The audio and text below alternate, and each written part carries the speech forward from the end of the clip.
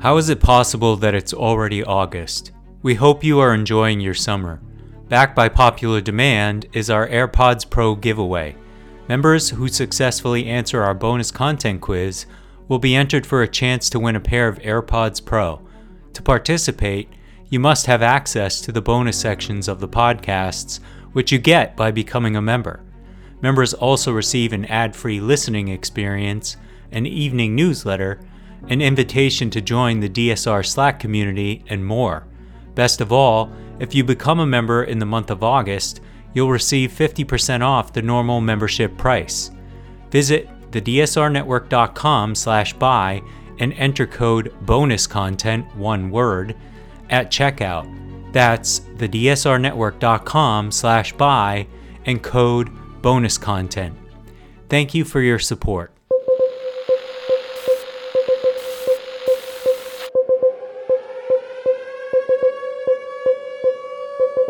It's August 22nd, 2023, and this is your DSR Daily Brief. I'm Chris Cotnor. And I'm Riley Fessler. Our top stories from international outlets this morning. The Biden administration has issued a travel warning advising U.S. citizens in Belarus to leave immediately and avoid travel to the country due to increased security concerns arising from the presence of Russian Wagner mercenary forces and the facilitation of Russia's actions in Ukraine by Belarus's leader Alexander Lukashenko. The neighboring countries of Lithuania, Latvia, and Poland have heightened border security in response to the situation. The U.S. State Department has categorized Belarus as a level 4 risk, the highest security warning level. Lukashenko, known as Europe's last dictator, has supported Russian President Vladimir Putin's actions in Ukraine and is subject to U.S. sanctions for human rights abuses. The U.S. mission in Belarus has been limited to emergency services for American citizens. The warning cites the potential for civil unrest, arbitrary enforcement of local laws, risk of detention, and limited embassy assistance as reasons for the travel advisory. Additionally, the warning mentions the possibility of further border crossing closures by neighboring countries and accuses Lukashenko of using migrants from the Middle East as part of his tactics. Chinese President Xi Jinping arrived in South Africa for his fourth state visit, coinciding with the 15th BRICS summit. Upon arrival, Xi was greeted with cultural performances and a military parade by the South African National Defense Force. President Cyril Ramaphosa received Xi, highlighting the 25-year diplomatic ties between South Africa and China. The BRICS group comprises Brazil, Russia, India, China, and South Africa, representing a significant portion of the global economy and population. Ramaphosa praised China's developmental achievements and emphasized the importance of trade and investment for improving living standards. Xi is set to participate in the BRICS summit, joined by leaders like Brazil's Lula da Silva and India's Narendra Modi. Over 30 African leaders will attend, but Russian President Putin, represented by Foreign Minister Sergei Lavrov, will not due to an international arrest warrant. Ramaphosa stated South Africa's non-alignment with global powers and blocs in hosting the summit.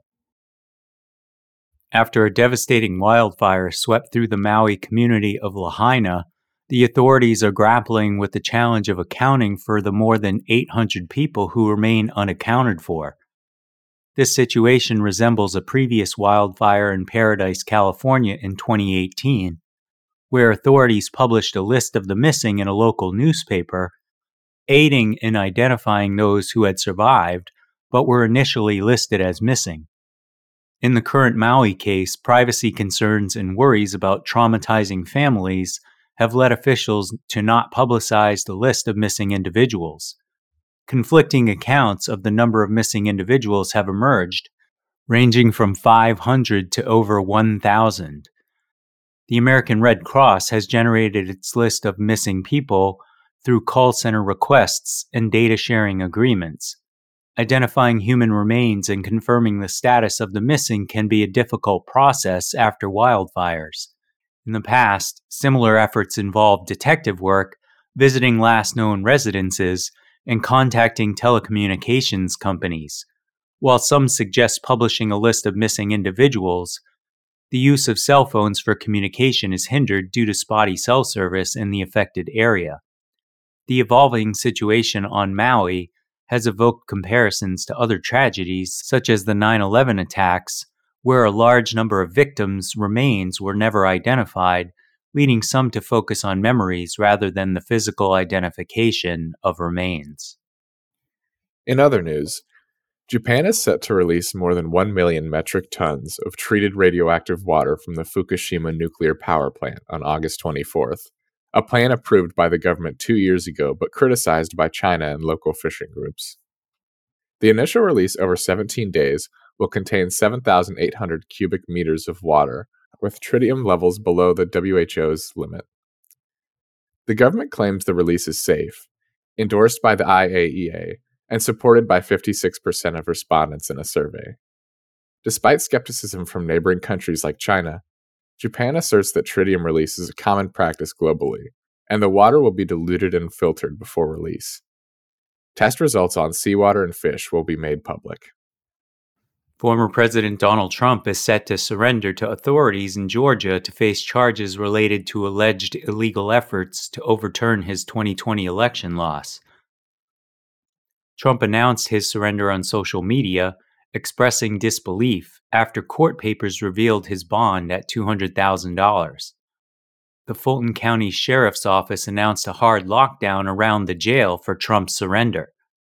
The charges against Trump include criminal conspiracy, filing false documents, and violating the Georgia RICO Act. The bond conditions prohibit communication about the case and intimidation of co-defendants or witnesses, and the deadline for surrender is set by the Fulton County District Attorney for Trump and his 18 co-defendants. The trial is proposed for March, coinciding with the presidential nominating season. Despite the legal challenges, Trump maintains a dominant position in the Republican presidential nomination race, leading in polling averages in key states. Observers are skeptical about Trump's compliance with bond conditions, given his history of social media attacks. Ukraine is in the final stages of negotiating an agreement with global insurers to provide coverage for grain ships transiting its Black Sea ports.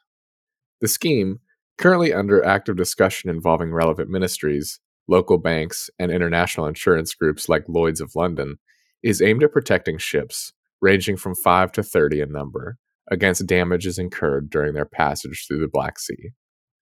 The risk would be shared between insurers and a state-owned local bank, with the State Road Fund of Ukraine backing the public portion of the risk.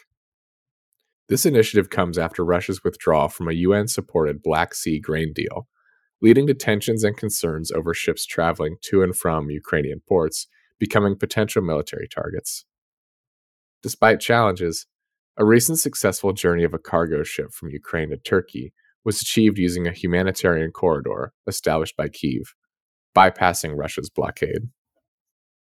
In lighter news, the owners of a sunflower field in England, Sam Wilson and Nat Petley, have appealed to visitors to cease taking nude photos in plain sight after 6 instances of naked photo shoots occurred since the opening of the sunflower field to the public a month ago.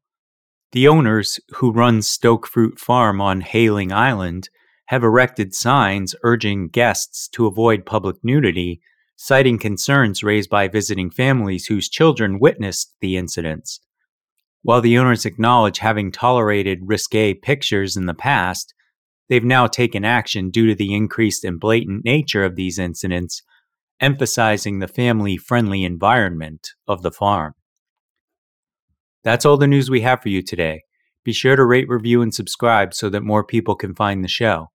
If you have a tip, topic, or correction you'd like to flag for us, please email us at podcasts@thedsrnetwork.com. Members of the DSR Network will receive an evening newsletter version of the DSR Daily Brief.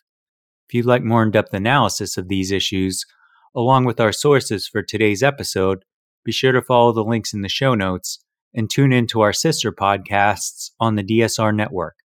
Stay safe and stay tuned to the DSR Daily Brief.